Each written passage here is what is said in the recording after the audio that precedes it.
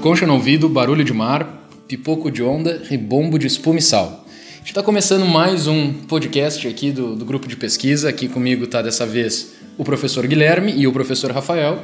Bom dia, galera. Bom dia, muito bom dia, muito bom dia. Bom dia. Sempre um prazer estar voltando aqui para falar com vocês. Bom dia que andava, professor Guilherme, que faz alguns programas que o senhor não aparece. Eu tava fazendo retiro espiritual, agora o nome de não trabalhar é nome de retiro espiritual agora. O que ele realmente estava fazendo? As disciplinas ele estava indo ou não? Tava. Conta uma boca pequena que tem novidades na vida do professor Guilherme, mas a gente vai guardar essa informação. Porque o que interessa de verdade é que a gente está aqui com um professor da rede pública estadual e municipal, mestrando e doutorando aqui pela FURG, que é o Sícero Miranda. E a gente dá um bom dia pro Sícero. Bom dia. E aí, Sícero, como é que chegou aqui hoje? Depois o Sícero saiu do trabalho e depois vai pro terceiro ou quarto turno. Quantas horas de trabalho tu tem, Sícero? Hoje, 3 turnos. 3 turnos, então. Depois disso que o professor não trabalha, o homem saiu de um lugar, vai para outro e ainda vai para um terceiro de noite, que é ali na Escola Loreia Pinto, não é? Isso mesmo. Então, quais os locais que tu está trabalhando, Sícero, atualmente? Atualmente estou trabalhando no pedagógico da SMED, né, na gerência. SMED é, para quem não sabe? Secretaria de Município da Educação, que aí é, no caso, o vínculo com o município, que atualmente não estou na sala de aula, estou trabalhando ali. E no estado eu estou atuando como professor de matemática na Escola Loreia Pinto. Então é isso. E o Sícero, então, para quem não sabe, é oriundo da grande Ilha da Torotama, que é isso que interessa em primeiro lugar. Mas antes de dizer o título da tese dele, que é o que faz ele estar aqui com a gente para discutir um pouco de educação, é quem é o Sícero Agostinho na fila do RU? Bom, o Sícero Agostinho começa, né, a minha primeira coisa para dizer quem eu sou o Sícero, né? Sou filho de pescador artesanal, pai e mãe pescadores, meus irmãos ainda atuam nos espaços de pesca e ao longo disso fui me constituindo um educador popular de matemática, ao longo do tempo, né, como formação na matemática, e aí vem a questão mais profissional também da legitimação no sentido de oficialização, aí concursado no município, concursado Mas tu chega na FURG em que ano, Sícero? Tu fez tudo na FURG, né? Eu fiz tudo na FURG. Qual é o ano que primeira vez que quando sai aquele Sícero lá da Ilha da Torotama e entra na FURG pela primeira vez, qual é a imagem que o Sícero tem na cabeça? Isso foi em 2005, né? Fiz vestibular em 2004. Até então, eu tinha estudado na escola da Ilha da Torotama, ensino fundamental. Fiz o ensino médio ali na Vila da Quinta, no Ilha Neves. E logo em seguida, no mesmo ano, no final de 2004, quando eu concluí o ensino médio, eu presto vestibular, que ainda na época do vestibular, aqui na FURG, e fui aprovado. E aí chego na FURG em 2005, no final de fevereiro. E aí foi o grande desafio. Mas como é que é essa perspectiva da FURG? Porque não vai dizer para nós, todos aqui saímos da periferia também, que é simples chegar na FURG. Se não teve nenhum problema, a gente vai achar que tu tá mentindo. Não, o primeiro obstáculo foi a grandiosidade, né? Hoje, no dia a dia, depois desses longos anos aqui, a gente vê a grandeza, né? O quanto cresceu, porque muitos desses prédios nem existiam. Eram 2, 4 e 6. Isso, em 2005. Mas era tudo muito grande, muito, muito mesmo. Eu estudava de noite, porque a matemática naquela época era tarde e noite, anos ímpares noite, anos pares tarde. Sim. E aí eu passei para cursar nos anos ímpares, né? Então à noite. Já começa o primeiro obstáculo, porque eu não tinha como sair da Ilha da Torotama para estudar, né? Tinha condução para isso. Como transporte escolar, porque o último ônibus para a Ilha da Torotama saía de Rio Grande às 7 para ir lá e voltava às 8h30. Então já chegava aqui 10 da noite. Naquele período onde eu estaria na sala de aula, era o período que o ônibus estaria indo do centro para a Ilha da Torotama e da Torotama para cá.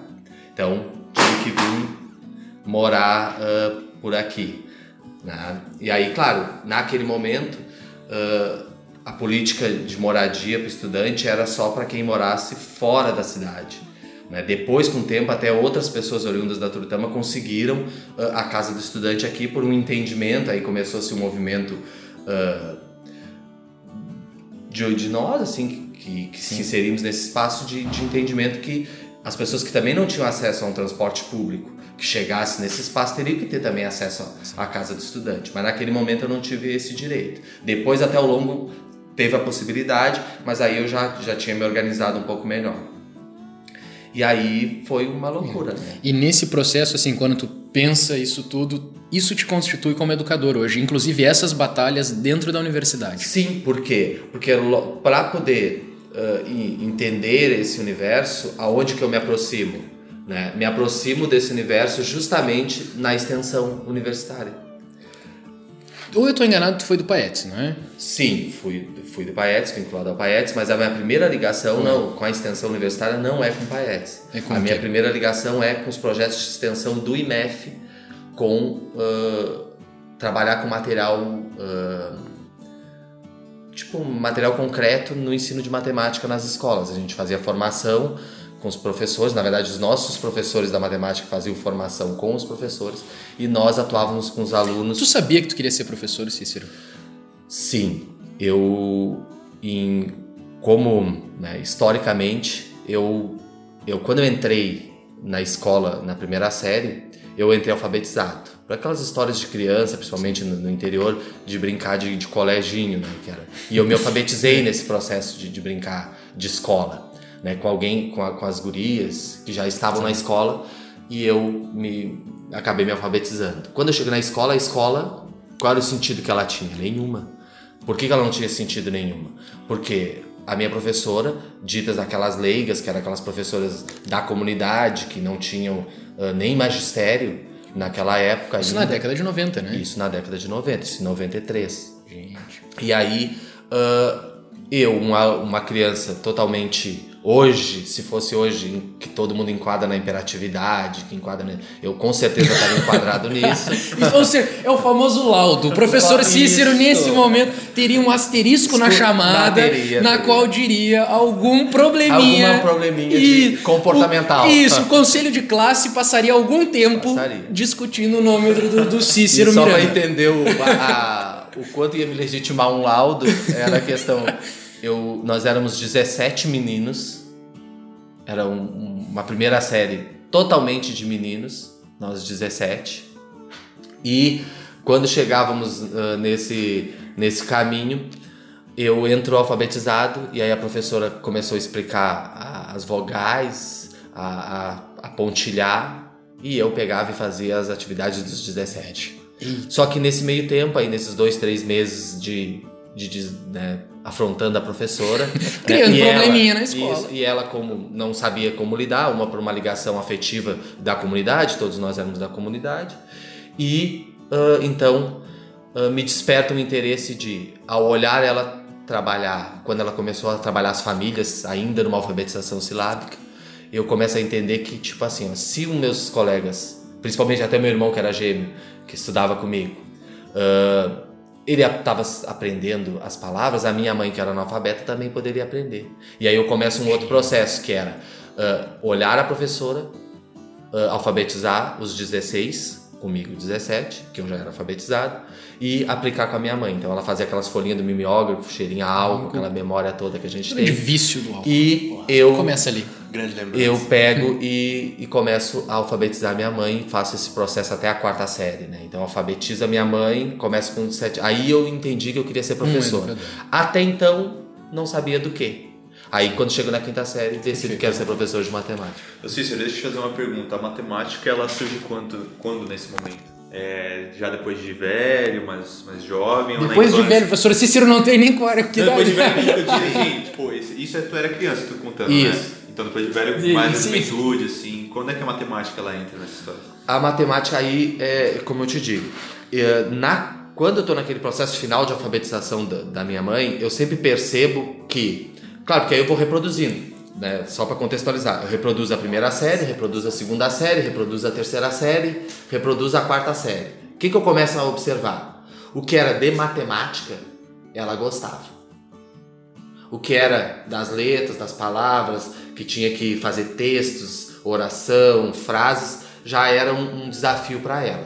Que aí foi quando surgem os livros Júlia, Sabrina, aqueles romances, que eu começo a substituir que eu vi que o meu pai tinha morrido, aí acreditei naquele romance, naquele amor, naquela ideia. Então eu começo a ver que ela se interessaria por aqueles livros, porque a merendeira da escola, porque aí eu também era um aluno difícil, ia pra cozinha, pra ficar lá de castigo, e aí eu via que a merendeira lia os livros, Júlia Sabrina, e ela me contava o livro. Aí eu achei que com as histórias que ela me contava do livro, a minha mãe ia se interessar, e aí eu começo a ler esses livros para ela começa a ler esses livros, e aí termina o processo de alfabetização. Mas ela sempre gostava de matemática. Aí na quinta série, quando eu começo, que passa daquela fase de um professor para vários professores, tinha um professor de matemática, que até na época era também o diretor da escola, o Irailson, e o quadro dele era perfeito. Muito, tudo organizadinho, tudo... Me lembro até hoje dos conjuntos numéricos, né? E aí ali eu me encanto pela matemática. E aí, a partir dali que vai acontecendo, eu queria ser professor de matemática desde a quinta série aos 11 anos. Eu tenho uma pergunta para te fazer, Cícero, mas antes eu vou ler o nome da sua dissertação. Os saberes matemáticos no cotidiano dos pescadores artesanais das comunidades tradicionais de pesca da cidade de Rio Grande. Você acabou de explicar pra gente como que você se apaixonou pela matemática e tal. E, eu queria saber qual a vivência que você teve, seja na sua infância ou durante já o seu tempo de graduação, que, te levou a começar a enxergar, a problematizar esses saberes matemáticos existentes ali. Se existia, como que eles lidavam com isso e tal. Eu queria que você falasse um pouquinho pra gente sobre isso. É que a gente foi do início da graduação e retorna pro início da escolarização, né? O que acontece? Quando eu entro na FURG em 2005, em 2007 começa-se um movimento dentro do município de Rio Grande, aí em nível local, e aí influenciado pelo nível federal, que muda-se a legislação da pesca no município, em rede federal, que começa a exigir conhecimentos básicos de matemática e português dos pescadores para ter acesso à matrícula de pesca.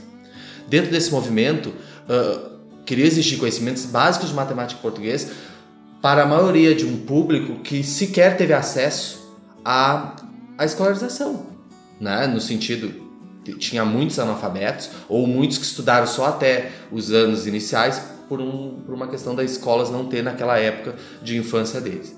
Então, eu me insiro nessa proposta de trabalhar, implementar um projeto que, na época, a Marinha tinha uma parceria com a Marinha do Brasil, com a Capitania dos Portos, Secretaria de Pesca, 18ª, município, a própria Prefeitura de Rio Grande, que era trabalhar a complementação. Só que a gente... aí me convidam para atuar como o educador de matemática. Então, isso em 2007, eu começo esse movimento, que aí eu volto na Ilha da Torotama, a comunidade onde eu me criei, e vou trabalhar esses conhecimentos, esses conhecimentos de matemática e português. Só que o que eu observo, e aí reivindico junto ao grupo, que não adiantava só conhecimentos, a complementação, esse conhecimento básico de matemática e português. Eles precisariam a motivação sempre é um diploma, é uma certificação. Então eu tinha que achar uma forma de certificar eles, pelo menos no ensino fundamental.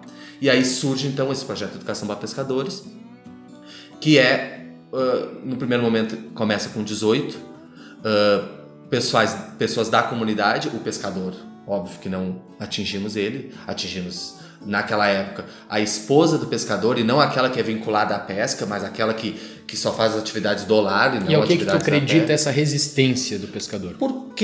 Primeiro porque tinha todo um histórico de trabalhos que chegavam na comunidade e tinha um início, nem chegavam no meio e fim praticamente nada. Então, só que a minha imagem vinculada à comunidade dava um respaldo de ter continuidade.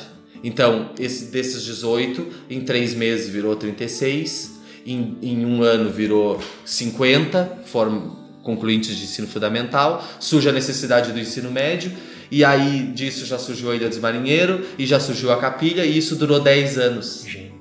10 anos formando 300 pescadores e pescadoras no ensino fundamental e médio, né?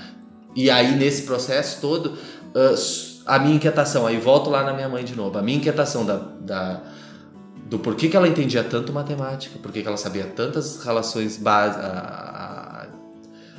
as operações básicas da matemática, sem sequer passado por um processo de escolarização, fazia aquilo de cabeça, maestria, numa facilidade que até eu não tinha essa facilidade. E aí isso vai me inquietando. Quando surge o estudo do mestrado, tem que deixar claro assim, esse estudo do mestrado foi desenvolvido com pescadores e pescadoras que passaram por um processo de escolarização. Não é com pescadores e pescadoras que não passaram por um processo de escolarização. Então, dentro desse universo, aí dentro da matemática, da educação matemática, eu começo a dar uma teoria chamada etnomatemática, que é entender o quê? Que eu, Sícero, vou reproduzir uma matemática, a matemática acadêmica, científica, ela é igual em todo mundo. Mas eu expresso ela de uma forma, tu expressa de uma forma, o Felipe de outra e ele de outra, na perspectiva que ela tem um viés cultural. E aí se a gente for pegar a Grécia, aí as pirâmides, tudo isso foi constituindo todo um processo histórico e que a matemática vai presente na filosofia, os filósofos. E aí então, com os pescadores não diferente. Ela os caracteriza de uma forma, ele reproduz. E aí também, aí, nesse processo de escolarização, o que eu começo a observar? Que tudo que era aplicado no contexto deles, eles entendiam com facilidade. Até os conceitos lá do ensino médio. Aquilo que não tinha sentido, que ele não conseguia aplicar no fazer dele lá na pesca, na captura, no remendar a rede, nas ações dele como pescador, ele não via sentido na sala de aula e aí a aprendizagem já não tinha significado. Então surge então esse estudo aí, e aí eu estudo com eles. Só que o que eu fiz? Contação de história. Como o pescador tem fama de bom contador de história, o que eu pego? Eu crio um trabalho com esses pescadores que eles tinham que contar histórias.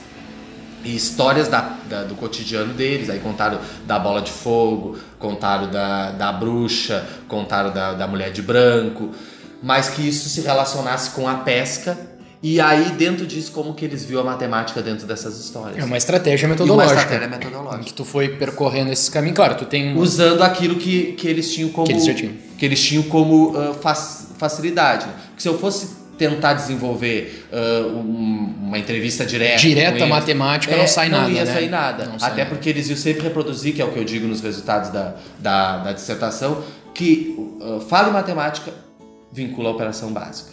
Fala em matemática, vincula... Então eu queria explorar outras coisas. E aí então foi surgindo isso. Ô Cícero, eu tenho duas perguntas para te fazer na realidade. Fazer parte da ilha, ser um morador de lá, ajudou nesse processo de integração, de conhecer? E a segunda esse conceito de etnomatemática, para mim, ele introduz alguma coisa nas ciências exatas, que é a questão da subjetividade no ensino da matemática. Eu não sei como é que funciona a ciência em si, mas eu queria que você falasse um pouco disso, sobre essa inserção da subjetividade dentro de uma ciência exata. Isso, assim, primeiro que eu sempre digo que eu me constituí, né, pesquisador desde a minha inserção nos espaços escolares. Hoje eu cheguei lá na tese de doutorado falando de educação nos espaços de pesca sem nunca não me ver nesse processo todo. Então, eu não falo lá da tese ou da dissertação como se fosse algo que aconteceu a partir do momento que eu entrei na FURG em 2005 e aí começa o Sícero se constituir nesse processo. Não. Todo esse estudo são resultados e reflexões, inquietações que surgem lá desde a infância, né? Nesses espaços, aquele que quis não, porque na verdade eu nem sabia que eu queria ser educador quando eu comecei a querer alfabetizar minha mãe, né? Também quando eu decidi que eu queria ser professor de matemática, eu nunca imaginei que eu iria fazer uma tese de doutorado falando de educação, de pesca, né? Que tentar, né, buscar uma teoria que não existe para poder trabalhar essas perspectivas dentro da educação nos espaços de pesca. E ao mesmo tempo também não pensava na matemática para estudar nisso. Mas quando eu penso na matemática, eu não posso deixar de, primeiro, trabalhar na outra lógica, que eu tive toda uma formação na área dura da matemática na FURG, tanto que o primeiro estudo que eu vou desenvolver é na modelagem computacional. Foi o primeiro mestrado que eu cursei, né, na FURG, foi em modelagem computacional, que eu estudava o que tinha de matemática dentro da modelagem. Por quê?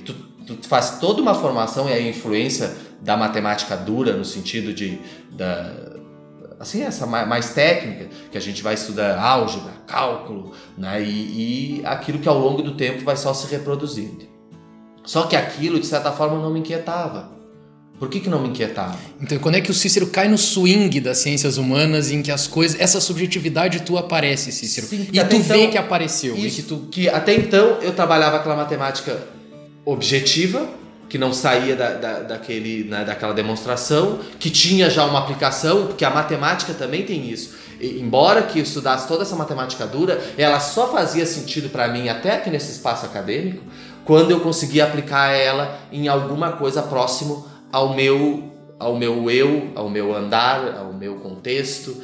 E aí, a partir disso, eu começo a ver que aquela matemática reproduzida do cálculo, o limite, a derivada, a integral, enfim, os números complexos, aí já lá quando eu estou dando aula de ensino no médio, aquilo só me inquieta, só me faz sentido quando eu começo a entender que ela, por trás dela, tem uma subjetividade, que é entender algo para além daquilo que está dizendo. A matemática, ela vem para responder a algo daquele momento.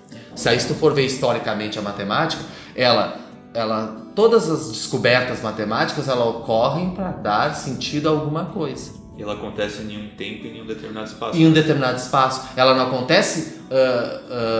tu não vai descobrir vamos pegar os números, até a construção dos números, né? Quando surgem os números inteiros lá, que aí tu tinha inteiros e naturais, que na verdade não sei se eram esses nomes, aí quando surgem os números, aí tiram que enquadrar tudo isso nos racionais, porque aí descobriram que existia números que não tem fim, e aí entra os irracionais, e aí, só que tudo tem a gente pode dizer que é porque aparecem os sujeitos para isso acontecer. E aí eu trago para a tua tese, Sícero, e aí a gente encerra esse primeiro bloco. Eu vou, antes de ler o título da tese do Sícero, eu quero só dizer que eu estava presente na defesa do Sícero e tava cheio de gente, e a melhor coisa de todas, Rafael, que não era gente da universidade, era gente.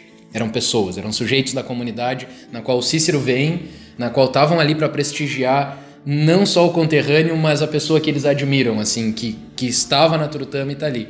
Então, o título da tese do Sícero, confirmando a ideia dos sujeitos e essa coisa do swing das ciências humanas que ele acabou entrando, né, que é os saberes matemáticos no cotidiano dos pescadores artesanais das comunidades tradicionais de pesca da cidade de Rio Grande, que já é feita essa tese, né, Sícero, em outro programa. Esse programa é o programa de pós-graduação aqui da FURG em Educação, Ciências, Química da Vida e Saúde.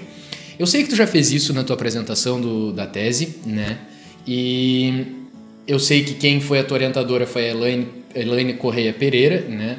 E aí, nesse dia, como tinha muita gente da comunidade, tu fez uma explicação para todos. E eu vou te pedir como é que tu condensaria essa tua tese numa explicação para a gente encerrar esse primeiro bloco mais acadêmico, assim. Como tu explica para alguém, de maneira simples, a tua tese? Como eu falei naquele dia, né, a tese ela é emergente de um processo formativo com professores que atuam num contexto de pesca, de uma história de vida, né, de valorização de saberes no sentido mais amplo, e aí a valorização de saberes, quando eu digo que é a valorização de saberes dos pescadores, eu estou dizendo a valorização dos meus próprios saberes, que me constituiu enquanto pessoa, enquanto acadêmico, e que emerge como um processo de luta. Então, quando dentro desse caminhar surgem categorias, dessas categorias surgem princípios educadores que norteiam uma pedagogia da pesca, é nada mais, nada menos, não para engessar um processo de escolarização nesse espaço de pesca, mas demarcar que precisa-se, ao pensar no espaço formativo, num contexto de pesca, pensar num espaço educacional no contexto de pesca, precisa-se seguir esses princípios no sentido de não seguir para dar um rumo e engessar, mas que precisa se olhar e esses princípios já te dá uma abertura para olhar outros tantos que vão surgir para diferentes outros contextos, porque eu não enquadro a pesca toda igual no mesmo espaço. A pesca da Ilha da Torotama não é igual à pesca da Ilha dos Marinheiros, que não é igual à pesca de São Lourenço, que já não é igual à pesca do Nordeste. Então, acho que vem nesse processo todo de trabalhar isso.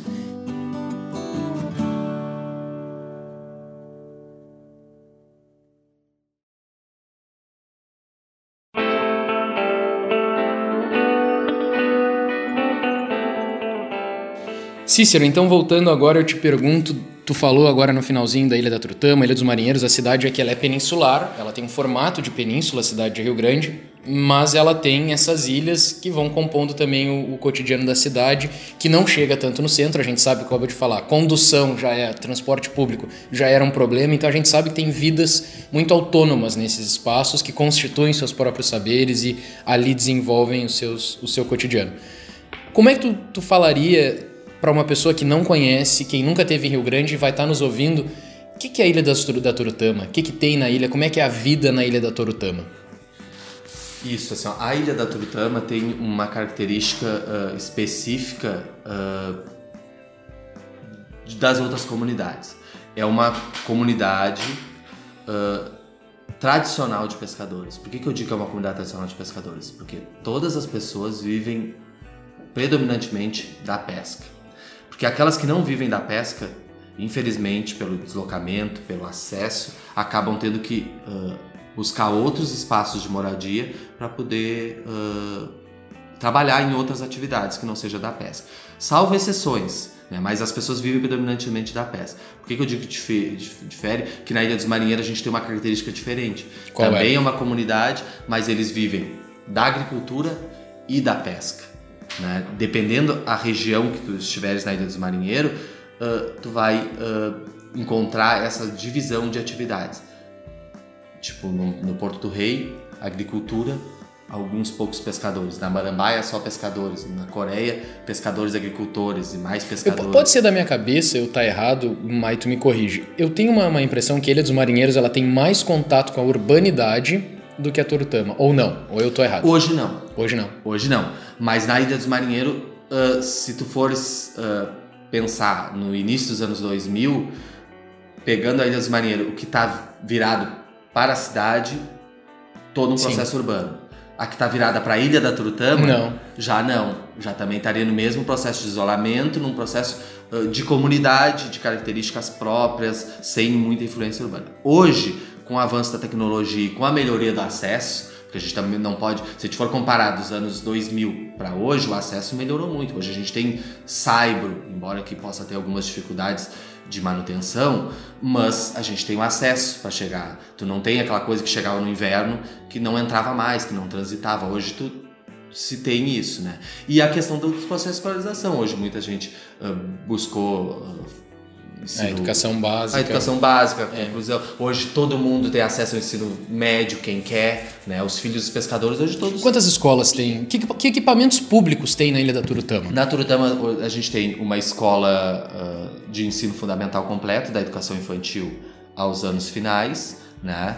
Nós temos um posto de saúde, que é da Estratégia Saúde da Família. Tem os famosos clubes de futebol, Novavante e Fiates. Então, esse é, Rafael, é aí que eu queria pegar ele aí nessa parte. Para quem não sabe, Guilherme, o Sícero, além de professor, gestor público, né, uma carreira quase meteórica na política também, professor Sícero. Isso é a tua visão, né?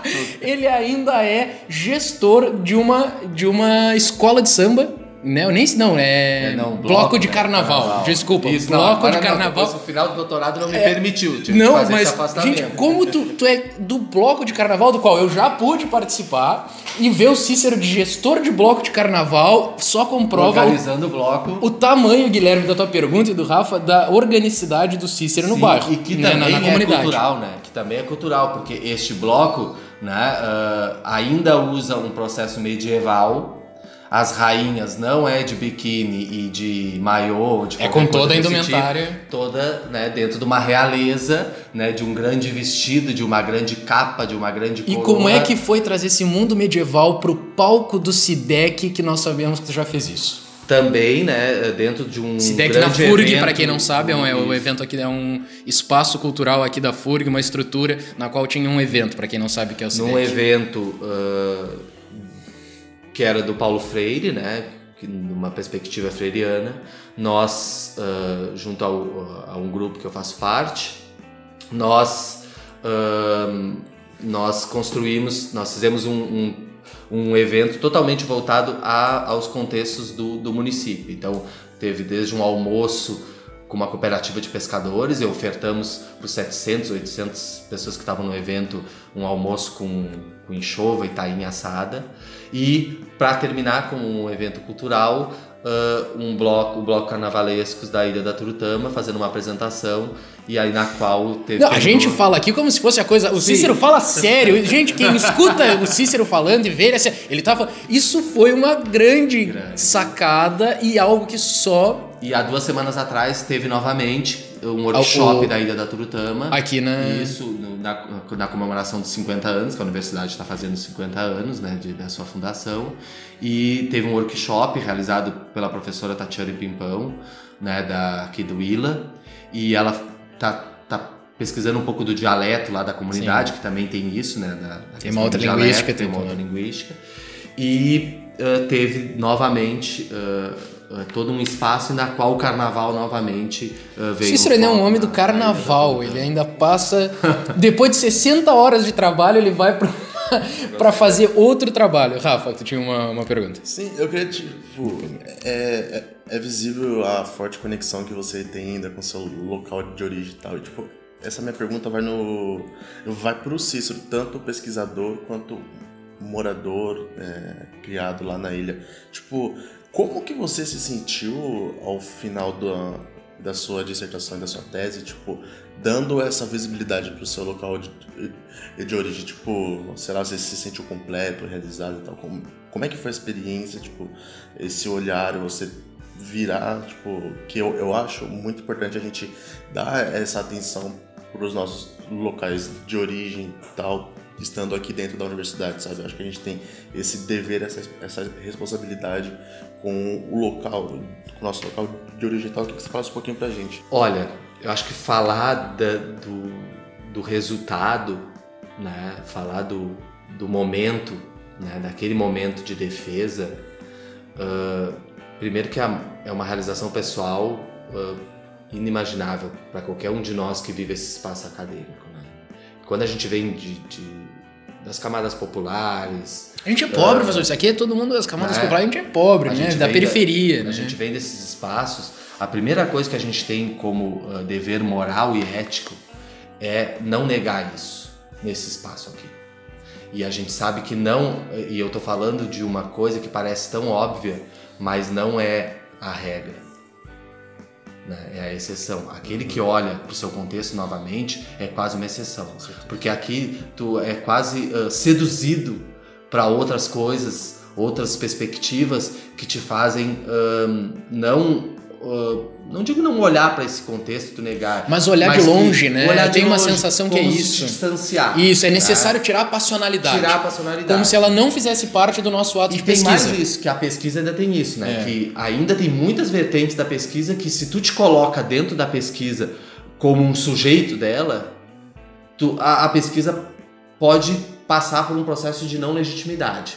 Porque tu parece que ainda com processo de influência dentro dela. Claro. Então ainda muitas pessoas fogem disso. Que não é o meu caso, não é minha perspectiva. Tenho teóricos, estudiosos que me respaldam para poder dizer que isso fica numa perspectiva de quem tem. No meu caso, tem essa perspectiva que tudo surge e emerge do meu viver, do meu contexto. Do teu lugar, do né? meu lugar. Bom... mas ao mesmo tempo, voltando à questão da defesa, o que acontece? Primeiro que eu quebrei todos os paradigmas de uma defesa de doutorado, né?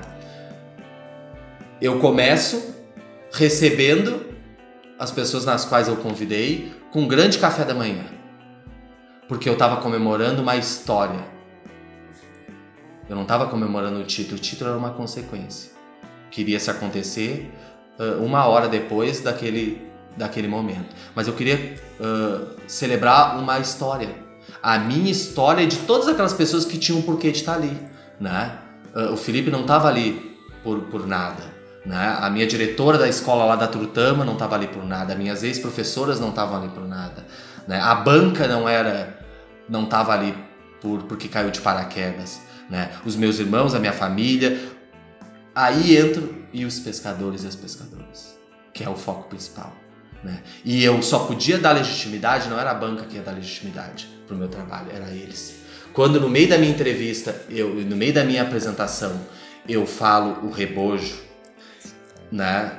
Eu falei que um pescador, quando chegou, o presidente da colônia de pescadores, ele chegou, era um dia muito frio, né? E ele chegou e disse assim para mim, o rebojo que me traz.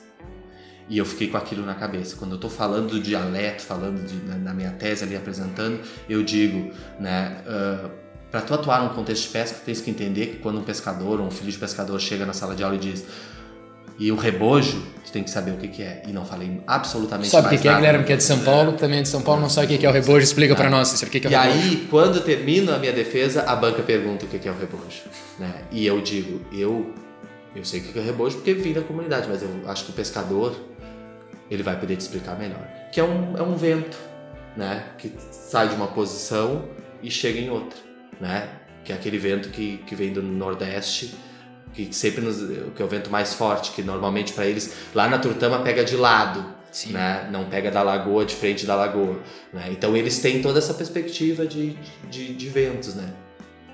E aí o pescador, numa defesa de doutorado, ele tem o protagonismo dele. Ele falou, foi quem estava para quem não viu, assim, ó, foi muito porque quem estava ali ouvindo, que era o pescador, é que faz a defesa do que é rebojo. Não é o Sícero. E isso a banca e qualquer um que estava ali percebe, Guilherme, a diferença do trabalho do Sícero nesse dia. Porque, como ele diz assim, ó, ele está comemorando uma história, né, um trajeto. Ele está comemorando várias histórias que estão ali também. Sim, eu gosto de pensar que ali pessoas tinham uma influência te celebrando estudo, né? E celebrando o lugar. E aí o que acontece nisso? Tu rompe um processo que era, tu chega numa defesa de doutorado que era que tem toda uma atenção, que tem toda uma pompa, e não deixei de viver também isso, porque eu acho que isso é importante, mas eu queria que eles vivessem isso também. Ô Sícero, deixa eu te fazer uma pergunta, e essa minha pergunta ela vai muito pautada nas condições que a gente está vivendo hoje em relação à educação, ao cenário político. Tu fala sobre essa importância, tipo, de trazer o pescador para o seu trabalho, dele ser protagonista.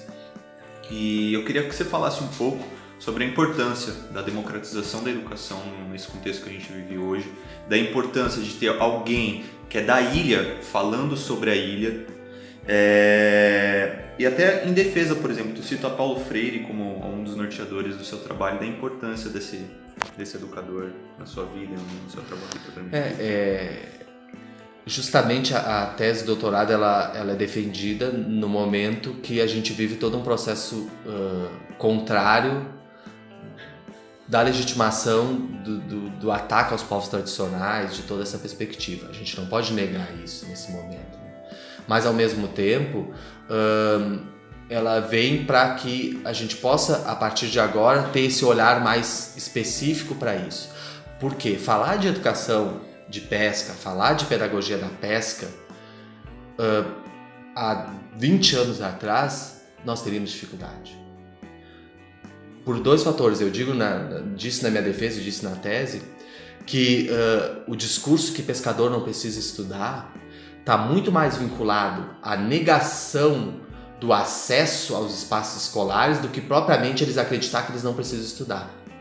Porque, historicamente, o pescador não tinha como estudar. Por que ele não tinha como estudar? Porque estavam muitos deles em comunidades isoladas, não tinham como sair para a busca desse espaço de escolarização, e dentro das comunidades, no máximo que tinham eram os anos iniciais do ensino fundamental. Então se criou todo um discurso que não se precisava estudar. Ao longo desses anos, o acesso à escolarização vai melhorando, mas para os filhos dos pescadores. Os pescadores propriamente ainda não tinham tido acesso. Quando começa esse movimento, principalmente aqui em Rio Grande, de processo de alfabetização e Brasil alfabetizado e MOVA e todas essas perspectivas, então começa-se um movimento de escolarização. É política pública, né? A gente precisa isso. O Guilherme fala complementando e sem medo nenhum. A gente vive um retrocesso de políticas públicas. Eu não me aventuro a falar de pedagogia da pesca, né? Por isso tem, mas é visível que mesmo na pesca hoje a gente tem retrocessos dentro do atual governo evidentes por todo esse cenário. Sim, né? Sim. A própria legitimação do trabalho do pescador, hoje até para ter acesso à documentação, é um caos. Tá mais difícil hoje. Tá terrível. né? Porque não se tem políticas públicas para esse olhar. A pesca, ela vai, em nível federal, ela está pipocando ao longo desses últimos 2, 3 anos em qualquer ministério. Pois é, né? Tu não tem uma seguridade de com quem estar conversando institucionalmente, né? E aí, então, surge todo esse movimento. E quando a gente fala de educação, a gente tem hoje todo esse movimento de educação do campo, que a gente diz educação do campo, né? Que aí eu problematizo. Aí a nossa discussão, educação do campo ou educação de ilha? De ilha, ou pedagogia, isso, de pesca? A gente não nega, eu não nego a educação do campo como um processo de legitimação. Hoje a legislação está respaldada nisso. Mas esse campo, voltado ao campesinato e os pescadores que não se sentem campesinos, a gente tem que trabalhar numa outra corrente de educação do campo, que é essa educação de pesca, que eu digo, ela dialoga, tanto que um dos princípios da pedagogia da pesca é dialogar com a educação do campo, mas como um outro campo, na perspectiva de não pensar no campesinato, mas pensar esse campo dos pescadores, embora que todos num contexto rural como território. Isso bem simples da fenomenologia, assim, é um campo, fenomenologia, é interessante pensar em imagens. Quando fala pedagogia ou educação do campo e pedagogia da pesca ou educação da pesca, para mim tem 2 cenários visuais, que é verde e azul. Isso fica na minha cabeça cada vez. Pedagogia ou educação do campo está sempre ligado a esse campesinato ruralizado e em si está ali. Isso. E a pesca dos povos ribeirinhos. Isso, e a pesca está ligada a essa relação com outro horizonte também. Ele vive o rural, mas ele vive na beira de uma outra relação, que é com a água, né? Sim. Se tu for pegar os próprios aqui da Vila São Miguel, que são pescadores também tradicionais, qual o olhar deles? Não é pro urbano que está em volta deles, sim para a lagoa, que está de costa muitas vezes para as próprias moradias deles. Então, a perspectiva do horizonte da pesca, e vem lá dos povos ameríndios, todo esse movimento de olhar para a água como um bem de subsistência, então surge esse movimento. Então, existe a influência, não nego esse processo da educação do campo, continuo legitimando e continuo desse movimento, mas não quero que saia. Mas ao mesmo tempo surge essa vertente de não enquadrar também todo mundo como campesino para aquele que não se sente campesino.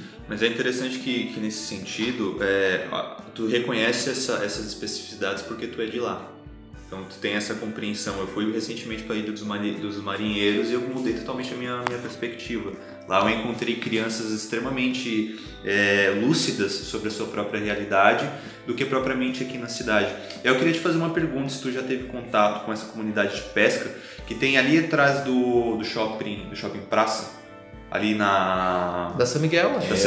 O professor Sícero anda por caminhos nessa cidade que os ouvintes não vão reconhecer, mas o professor Guilherme faz uma pergunta. Fale sobre aquela região, professor Sícero. É que eu fui secretário municipal da pesca, né, num período, mas ao longo do tempo, né, eu fui me constituindo, né, nessas comunidades de pescadores. Então, da Capilha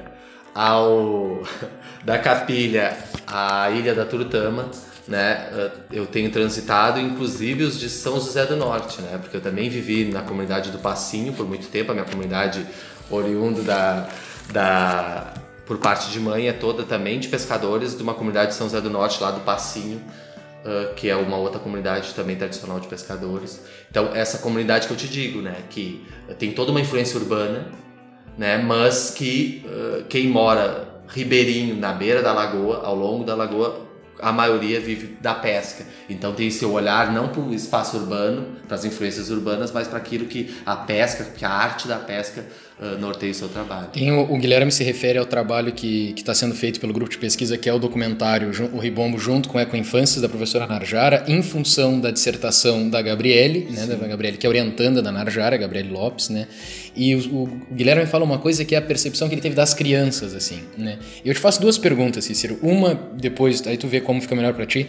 De onde surge o termo pedagogia da pesca, né? E como é que tu vê hoje, como gestor público, essa ilha e essas crianças? Quem são essas crianças? Quais sonhos? Quando tu olha para elas e tu lembra, bem, eu já estive aqui, eu já fui essas crianças e era de determinado jeito. Hoje, como é que tu vê ela? Então, essas 2 perguntas, tu escolhe. A pedagogia da pesca surge, como toda pedagogia, com viés das aprendizagens, né? Então, a educação de pesca, ela surge num processo mais amplo, de ver como que que se desenha... Mas esse termo é cunhado por alguém, assim, quando a gente diz que ele é bem sonoro, pedagogia da pesca ou não? Ou é uma coisa... Não, ela surge... As pedagogias surgem do movimento do Paulo Freire, né? E aí tem a pedagogia, enfim, pedagogia da autonomia, pedagogia da pesca, e aí surge, então, desse movimento a pedagogia da pesca, como tem pedagogias do campo, pedagogia enfim, outras tantas pedagogias que vão surgir. Então é todo um viés epistemológico e nessa perspectiva. E por outro lado, né, como legitimação desse espaço, porque muito se vê curiosidades nesses estudos, né, os poucos estudos que tem dentro do espaço de pesca, eles estão muito voltados às curiosidades, mas sem aprofundamento, até porque muitos não são oriundos desses espaços, e adentrar esses espaços tem dificuldade, porque tem toda uma resistência. Ô Sícero, só deixa eu fazer uma colocação, porque eu acho que eu sinto uma dificuldade muito grande aqui dentro da universidade em relação a isso. Porque eu não sou daqui, eu sou de São Paulo, eu vim de uma outra realidade, minhas problemáticas estão muito ligadas às problemáticas que a gente vive lá. Eu tenho muita dificuldade, por exemplo, em produzir alguma coisa voltada para a cidade sem ter essa história, sem ter esse laço com a cidade.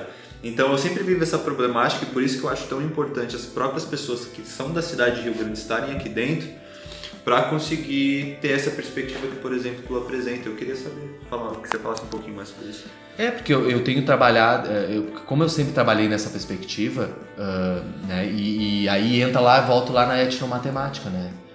Eu, historicamente e culturalmente, eu vejo que se tu não tiver uma relação com aquele contexto, uma relação de trabalho, aí não precisa ser pescador para estudar pesca, ou educação na pesca, ou enfim, né? Mas tu precisa ter uma identidade com eles, né? Uma utopia, uma bandeira, algo que te aproxime nesse processo. E tu chegar nele, que é outra dificuldade, porque estão marcados por um processo histórico de exclusão, né? De serem muitas vezes... como é que eu posso dizer, explorados, né, das suas vivências, das suas histórias, e sem ter resultados efetivos para eles, que tu vai lá, tu pesquisa, tu conversa e tu some. Então a diferença que eu vejo hoje, e aí desses movimentos aqui dentro da universidade principalmente, e aí o trabalho da Gabriele eu tenho acompanhado como rede e como pesquisador da área, né, no sentido de acompanhado de longe, mas sim, está ciente do que está acontecendo, ciente do trabalho, que é o quê?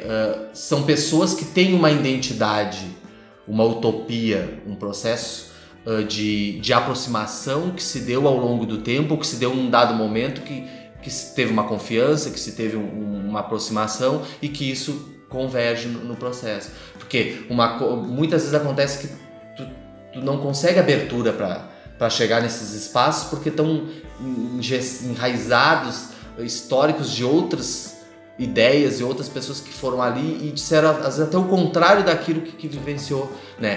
Tu te permitir chegar ali, como tu disse, eu fui ali e tive contato com as crianças e me encantei com aquela situação, porque não foi tu dizer para a criança quem era ela. Tu foi ali ver, ela se mostrou quem era ela para ti. Então é essa a perspectiva que a gente tem trabalhado, e eu vejo que muito tem dado nisso. Eu vou então, pra gente finalizar, Sícero nos 3 turnos dele, é claro que ele já tá correndo, a vida com o Sícero mais ou menos é isso, ele corre de uma escola para outra, de um lugar para outro, e sempre mandando mensagens dizendo que está chegando, mas ele chega, isso é importante, né? E eu te fiz a pergunta de quem são essas crianças hoje, então eu mudo essa pergunta para dizer, como gestor público hoje, que precisa fazer gestão pública, que precisa instituir as políticas públicas, como tu te vira nos 30, o que tu observa que essa comunidade de Ilha da Torotama, ou essas ilhas da cidade, essas crianças hoje demandam? E tu, como gestor público, quais os teus objetivos hoje, sendo essa pessoa que um dia esteve lá, né? Então, para encerrar, assim, como é que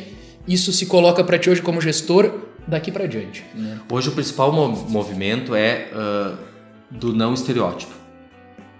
Tu não vai ir numa comunidade de pescadores na Ilha da Torotama encontrar as criancinhas alienadas, num processo de totalmente isolamento, sem contato da tecnologia, tudo isso. Então o primeiro movimento é esse. Não romantizar. Sim, não é ser o Pedro Álvares Cabral chegando na descoberta. Não. O mundo já está descoberto, né? É só uma outra forma de se colocar no mundo. Tá. É só esse movimento. Nos espaços de educação é a garantia que isso ocorra, né? Que é o não fechamento de escolas, né? Não importa se tem 10 alunos, se tem 100 alunos, mas que tenham com o processo, que é o acesso à educação, né? Porque historicamente, e aí o discurso volta no que eu falei anteriormente, o discurso de não precisar estudar estava muito mais a negação do acesso do que propriamente acreditar que isso era verídico. Era mais para pegar e justificar essa deficiência. A ausência do Estado como política pública. E o Estado pública. quer se ausentar hoje ou não? No caso do Municipal, não. Mas a gente vê todo um movimento num cenário estadual de fechamento de escolas. Aí não é só também nos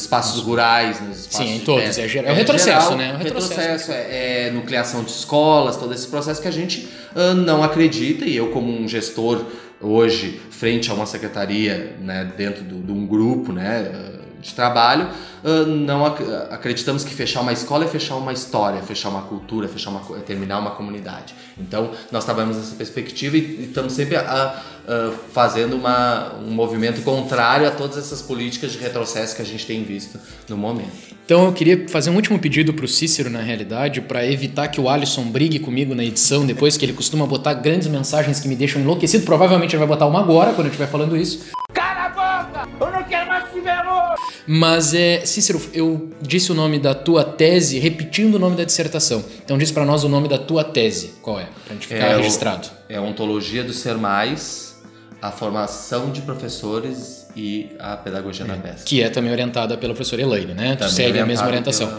Então isso. Gente, eu agradeço o Sícero aqui, acho que não é fácil arrumar uma agenda dele, mas a gente termina do mesmo jeito sempre, que é dando alguma dica de o que a gente vai deixar. E aí tu já te prepara, que é surprise, mas aqui o que eu deixo é o filme que eu vi no final de semana e eu ainda tô pensando nele, apavorado, que chama-se Bacurau. Ele tá no Cine Dunas. Eu assisti também. Tu assistiu também? Eu saí apavorado. Quem não se vê naqueles personagens de Bacurau não entendeu nada do que tá acontecendo no Brasil. E é quase a Ilha da Torotama, enquanto legitimação de defesa do seu Pode espaço. fazer uma pergunta. Tu é o Lunga, professor? Não me identifico nesse aspecto. Como justiceiro moderno, híbrido, que chega representando todos nós. Mas quase aquele professor da Tu é o escola. Professor, é o que tá ensinando na rua. Que coisa bonita aquele filme, né? É assustador. Eu tô até agora pensando no quanto a gente precisa pensar aquele filme e ele não se esgota depois que termina. Guilherme, o que tu deixa pra nós? Eu queria deixar um artigo de um colega nosso aqui da FURG, que é fruto de uma dissertação, que é do Samuel Crissandro Tavares Ferreira. E o nome da dissertação é E se a cidade fosse nossa? Sícero, qual a tua dica então? Não, a minha dica vai... É o filme também. Então agradecemos o Sícero aqui. Então, Rafael, qual a tua dica? A dica é uma coisa que eu li mesmo na sua dissertação, que é a teoria só tem sentido com a prática. Então pratique. Então, muito obrigado. Fica esse programa para vocês e escutem aí quando puder. Um abraço, Sícero. Falou!